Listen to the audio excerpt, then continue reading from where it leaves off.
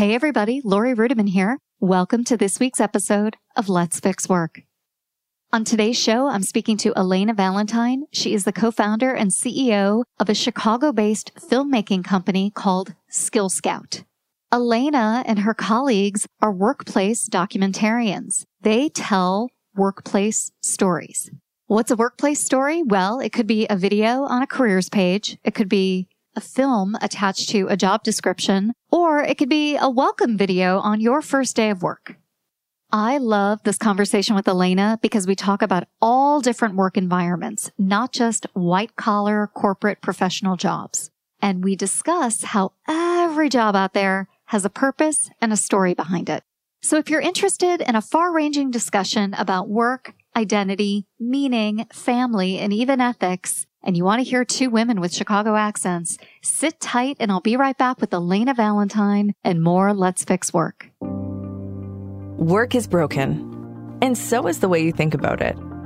Host Lori Rudiman is picking up the pieces so you can take control of your career, put yourself first, and be your own HR. With the Let's Fix Work podcast, here's Lori. Hey, Elena, welcome to the podcast. I am excited to be joining you.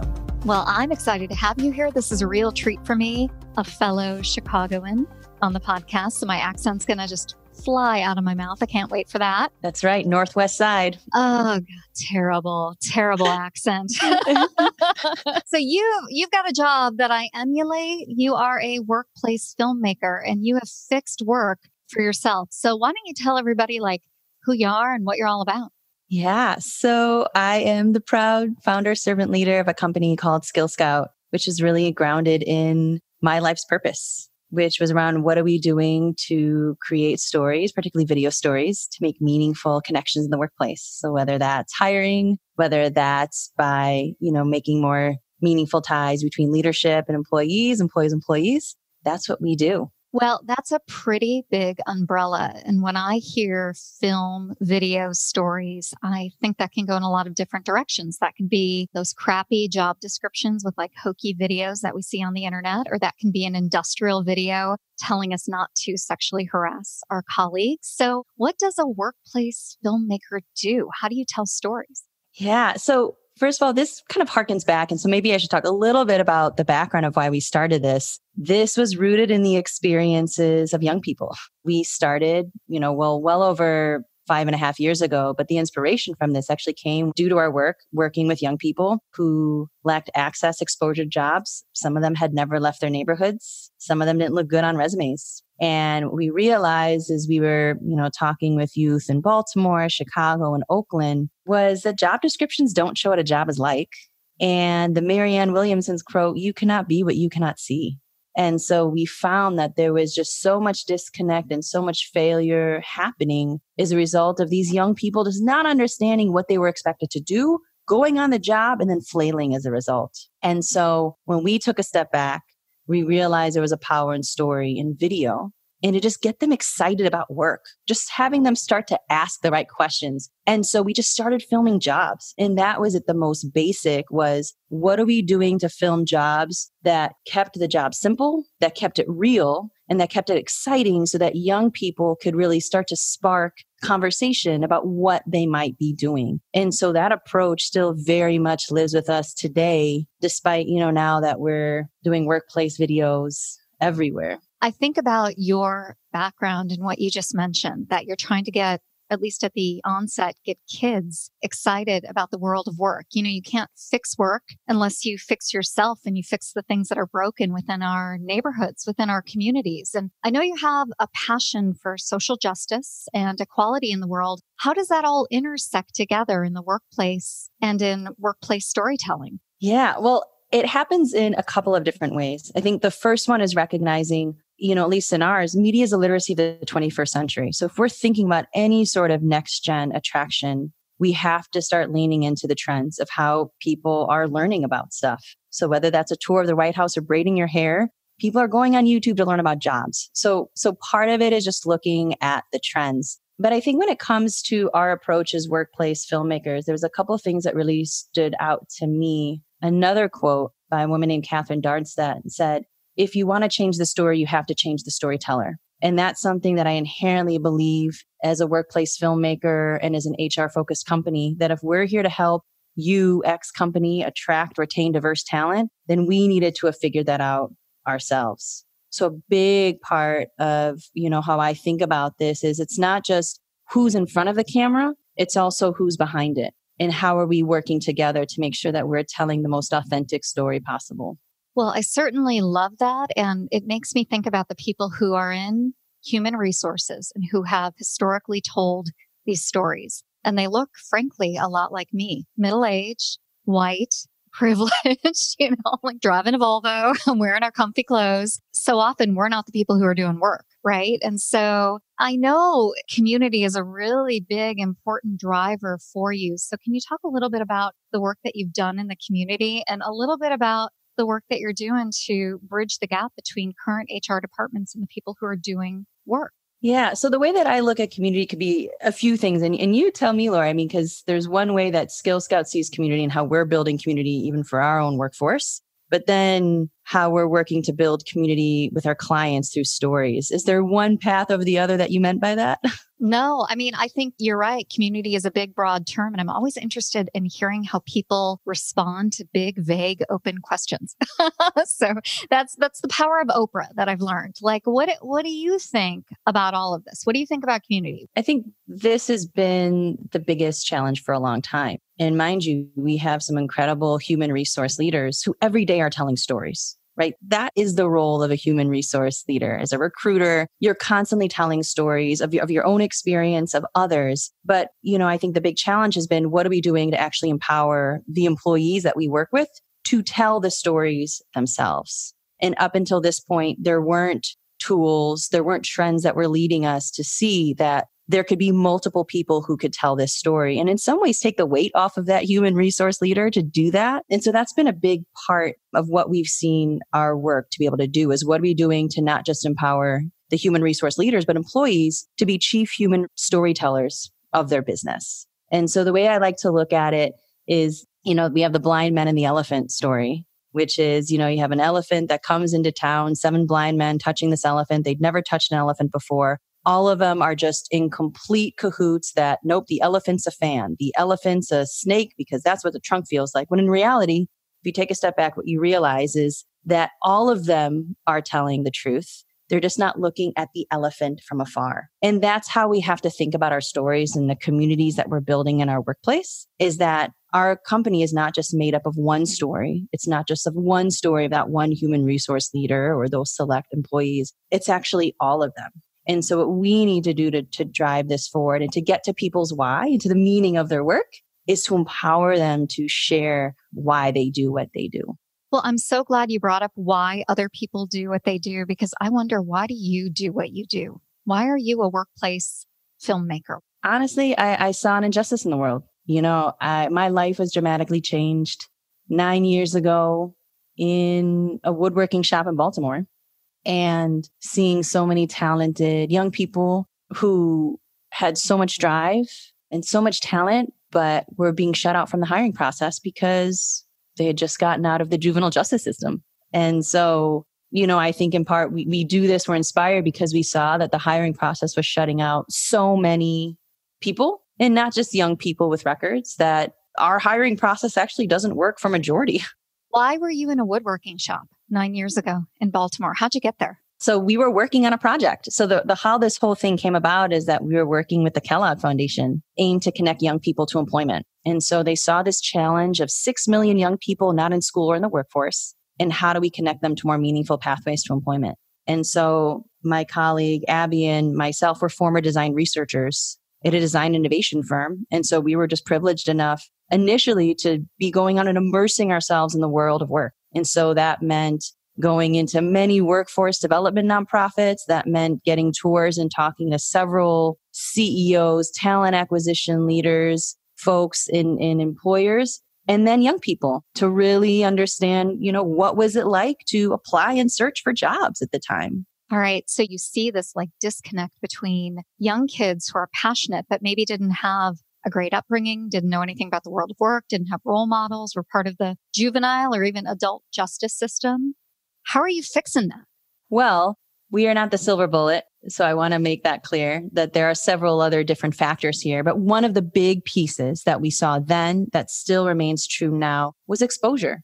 You cannot be what you cannot see. And in the world of work, there are many amazing stories about work. We are just not telling them. And we're certainly not engaging young people in those stories to get them excited about what their careers can do as well. And that's kind of what we hung our hat on to say there is a power in video, there's a power in storytelling to bring jobs to life, culture, to give companies this new way to kind of differentiate themselves, share what they do, why they're passionate, and to be able to grasp, be it those young people or other candidates or employees who are trying to connect their why to. Because I think the big difference now in work versus, even my parents was we have to be pretty clear about how our company is tied to a specific mission. And for most folks, we want to feel like we can attach ourselves to that mission as well. So that kind of storytelling needs to be told. And I don't think that was an obligation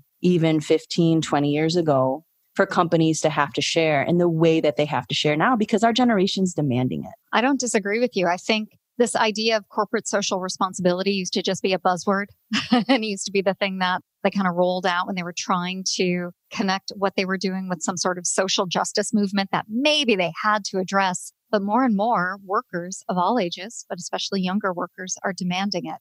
I'm sure you've been put into a situation as a business owner and a filmmaker where companies, organizations, institutions have approached you and maybe their mission, their ethos, their why doesn't match with yours. How do you navigate that? Do you take those clients on? And how do you tell stories when they don't necessarily match up with your political, your emotional, your spiritual way that you're walking in life? That is the ethical dilemma of the day, Lori. It's something that keeps me up at night. We've had some challenges in the past, I think, of colleagues who have spoken up to share their discomfort about going into certain work environments. And certainly we think about law enforcement, we think about the prison system. This is a very kind of heated debate. These are very heated workplaces for a number of different reasons. And I will say that in some ways we've benefited from being kind of a newer approach in the sense that most companies who are coming to us have some sort of self-awareness of themselves, right? And companies who are not willing to kind of share the good and some of the bad, we're not going to be the solution for them anyway. So I think we do a lot of filtering just based on kind of how we approach stories. But the other thing I will say, even to a prison system or law enforcement, is that by us working together, there's a couple things that we need to agree to. Is that one, more than anything, if we're talking on the recruiting end, this is about giving candidates an opportunity to self-screen in or self-screen out. And if you are not comfortable enough to share stories of leaning into the suck of why this is challenging and into having some thoughtful and honest conversations about why this workplace has been hard for others, we may not be the best partner for you. I'll give a perfect example. I think the Baltimore City Police Department have done a fantastic job that I've seen in being very honest about their current role in the community, how difficult it can be, but how you can be part of the next great comeback story, right? And so every time I think about that, I'm hearkening back to, I think, some precedents of organizations who've played very controversial roles and what they're doing to own that and make it a part of their story. So that's what I would say, kind of for one, we really look to do. But the other thing as a result of all of this reflection in the ethical dilemma is we've put together an organizational creed for ourselves. And I'll pitch it to you here. Yeah, I'd love to hear it. And this came from this very ethical dilemma of my colleagues. We exist to capture the humanity of all humans and jobs. Everyone has a story of work and why it's meaningful. And it is our role as workplace documentarians to capture those stories with reverence, humility, and respect. You know, as I listen to that, I think that is really beautiful and also really big and gives you some freedom to say yes and to say no, which I think is important to you as a business owner as well. So You've got your standards, you've got your ethics, but you've also drawn a line in the sand around some stories that you'll tell and maybe some things that you won't. So I like it. I also think that we often benefit from being in the room, right? So if you weren't in the room and you weren't telling those stories, I would be a little bit worried. Like, I want you there. I want you engaging in a dialogue with, I don't know, gun manufacturers, with pharmaceutical companies, right? Like, if they're interested in hiring you, I would want you to take that work on, Elena, and maybe push and maybe influence from the inside. Yeah. I mean, and that was a big question. So I think, speaking of my own development, I remember we were kind of sitting in a room with a producer and I was asking myself, are we being courageous enough in the stories that we're telling? Right? Because I remember she asked us, are there companies, industries that you would not work with? And I at first remember Abby was like, yeah, we wouldn't work with the NRA. We wouldn't work with this company, this company, this company. And it's not to say, I didn't agree with her, right? Because we've built Skillscat around our personal values, but I did have to play devil's advocate for a bit and say, hold on, Abby, is that the right way? Is it that if we are workplace documentarians, that even that gun manufacturer, whoever it is, don't they have a story of work too, and of why their work is meaningful? And so much of, and I believe, is none of us look like our story. And that, honest to God, from politics to whatnot, if as individuals, we were giving ourselves opportunities to share our story and our background, I think we'd find way more connective tissue between us than not. And it's proven, right? We have all of these studies and data and even fun commercials of two folks who are on opposite sides of the room coming together, not realizing that they're like on opposite sides of the parties. But then they end up sitting down and having a beer together because for the first time, they can actually see each other as people and not as a faceless party or a faceless company. I also think so many of us fall into these tribal ways of living, and we forget that these systems don't exist for us anyway. The things that we think are benefiting us, they really benefit the system that they tried to create, right? I mean, this is the criticism of political parties, even of unions. I mean, these systems just end up propagating themselves and they forget about the little people who built them up in the first place. So there's real power in connecting individuals to individuals, which I see some of the work that you're doing. Which is why we always have to get to our why, right? Which is why even with unions or whatnot, it's every couple of years or every time is to say, are we still playing the right role? Are we still involving ourselves in the same way that we needed to involve ourselves 50 years ago?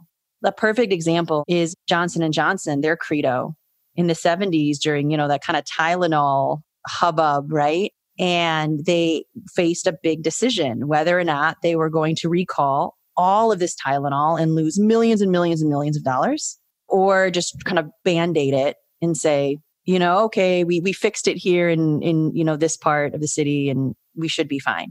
And what did they do? They spent hours behind closed doors, literally thinking about their credo, right? And if their credo is around supporting kind of the health and the welfare of families, et cetera, that what they needed to do was to recall all of that Tylenol. But it was because they went to their credo. They spent a lot of time on their why and the meaning of their why. So when we can actually reflect on that, it works.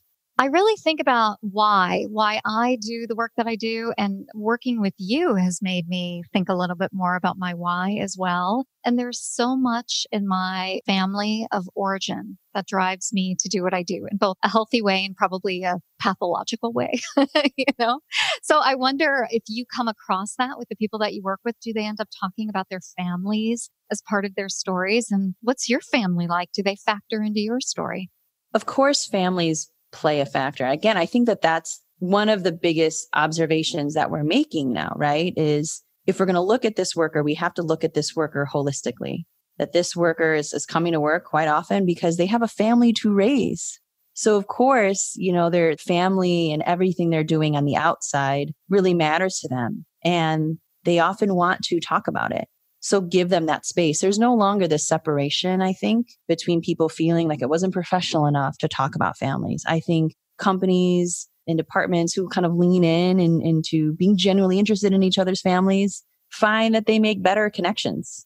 In fact, there was a whole kind of study done that talked about, you could give someone a raise, you'll see their productivity, increase over time, it'll plateau. But if you ask someone about their personal life for 10 minutes consistently before you go into the rigmarole of your work, you will actually see an increased level of production each and every time, because now these people feel like they have been cared for and seen beyond the work that they do.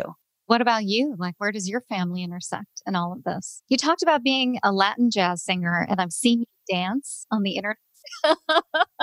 And I know you've got a family, you've got people around you that are vibrant and fun. And how do they all play into all this? So my mom passed away now well over 12 years ago. And she had a very, I think, typical immigrant upbringing. She had a typical immigrant upbringing. Where did she come from? She's Filipino. So born, raised in the San Francisco area, just like many other Filipinos who come here. But I think, why that's important is because for the longest time, as I've reflected, my mom's career was imposed on her. It was assumed that these were the things that she was going to be, and this was the path that she had to follow. And she always had regrets about that. She's always had resentments about that. And so I distinctly remember being younger, especially as I was thinking of going into music initially, and having her full support. So I think this idea of why work is important and why I follow my purpose is for that very reason. I know it's a privilege to do that. Same goes for my husband. I think I remember for the first time, my husband looking at me as I was doing Skill Scout, not realizing that you could fall in love with the work the way that I did. I don't think he had seen up until that point that people could be passionate about what they do every day. Because again, same thing for him, was very motivated by making sure he wasn't poor, not about finding something that one's passionate in. That story of people thinking work is work and having their careers imposed on them and their lives imposed on them. That's my story of my family. That's like the sad American story, because we have one path for some people where they can be all that they can be and they have all kinds of opportunities. And then there's the rest of us that kind of either fell into what we were doing or their parents fell into what they were doing. And then they had obligations, and you must see that all the time. And it must be heartbreaking to see people who have fallen into work and have never been in love with their jobs. So how do you retain your optimism about the world of work? Because you are essentially so positive about work, right? You believe that work can be a healthy component of your identity. And in fact, sometimes I hear it in you that it's almost a majority of the identity that people have. So talk to me a little bit about identity and talk to me about optimism. Yeah. Well, I'll tell you the moment I knew that one's work was attached to an identity. I'm a former labor organizer, and I remember organizing in Chicago, CNAs and nurses. And I'm 22 years old, talking to men and women who are double my age, right? And so what a awkward position and a humbling position to be in. And I remember as, we're talking about people coming together and to form a union that, no wonder that there could be pushback, because we're talking about people's livelihoods here and the identity that they have, regardless if they're from a cafeteria worker to a CNA to a nurse, that what they did every day brought so much meaning to them, not just even in their customers or their clients, but to the sustainability of their family. And that inevitably what I was asking them to do felt like a risk to that stability and sustainability. But it is all to say that even in the worst of workplaces, that there are still people who are attempting to find meaning in the work that they do. One of my favorite stories is, John F. Kennedy going to NASA, stops a janitor and asks the janitor, "What are you doing?" And the janitor looks him dead eye, says, "I'm helping take a man to the moon." And so it actually really doesn't matter the actual role that you play in an organization. If there is a company who is able to communicate the story of their why and why they exist, that employees at all levels can start to see and understand how they're tied to these missions. That's really so powerful and such a missed opportunity. I mean, I love the optimism that you have. I love that you believe that all work can be that meaningful. And so often people come to work and they see themselves just as janitors, right? Or just as sanitation workers, or just as police officers, or even just as HR ladies, like I did for so many years, where I really could have been a coach, an advisor, somebody's person who got them through a difficult moment, right? And I missed all of that. It's one of my my biggest regrets in my own story. What do you think was the hang up? Was it the company who wasn't communicating that why for you? Why did it feel like there was such a disconnect? Well, I think it's probably my family of origin as well, where I was taught that work is the thing you do. And so I always had a chip on my shoulder.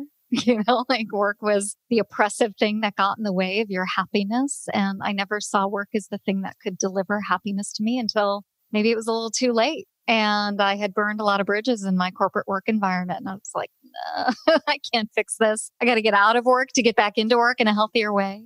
But I don't think I'm alone. Like there's so many people in my life who go to work and they're like, F this. This is exhausting. I'm never going to be happier. These people don't have my best interests at heart. And that may be true and it may not be true, but that's certainly what they bring to the job. So I like that what you're doing is really reframing work and reframing an opportunity for us to be happy at work, for us to do something beyond our own immediate need, right? And because there's not enough positive stories, right? If we think about the discourse of work right now in the newspapers, it's about Me Too, or it's about, a company who's screwed over X. And when in reality, actually, I see work as being a place that has unlimited opportunity. We're just not sharing those stories enough.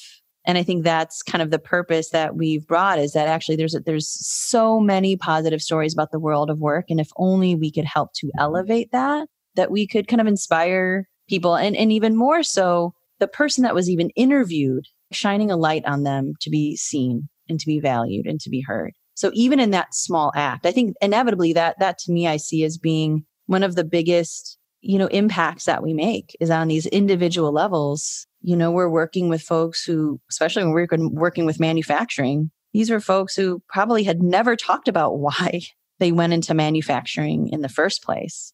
And so it was such a gift to not just give them that moment, but to even be on the receiving end of it. Well, I'm excited about what you do in the future of Skill Scout and all the ways that you can really help other people fix work and ultimately fix themselves, right? Fix what's going on in their communities. So if people want to learn more about you and more about your organization, like where do they go? How do they find you? You can hop on LinkedIn or Twitter.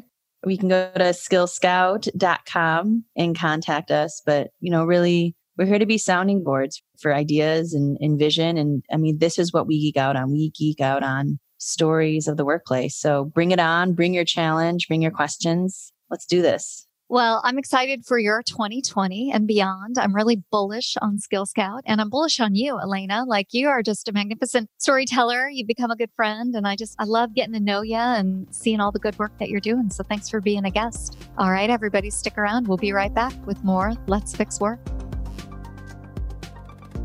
Hey, everybody. I hope you enjoyed my conversation with Elena Valentine. Now, if you want to learn more about her or connect with her, you can go to LoriRudiman.com/Let'sFixWork-92.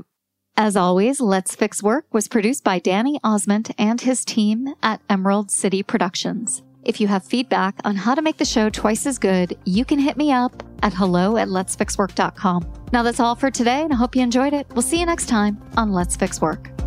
If you're ready to make a real change in your workplace, start today by number 1, subscribing to Let's Fix Work on the Apple Podcasts app or iTunes or Stitcher or Android or wherever you listen. Number 2, write a 5-star rating and review. And number 3, share it with a friend, colleague, or coworker who you think would enjoy our episodes.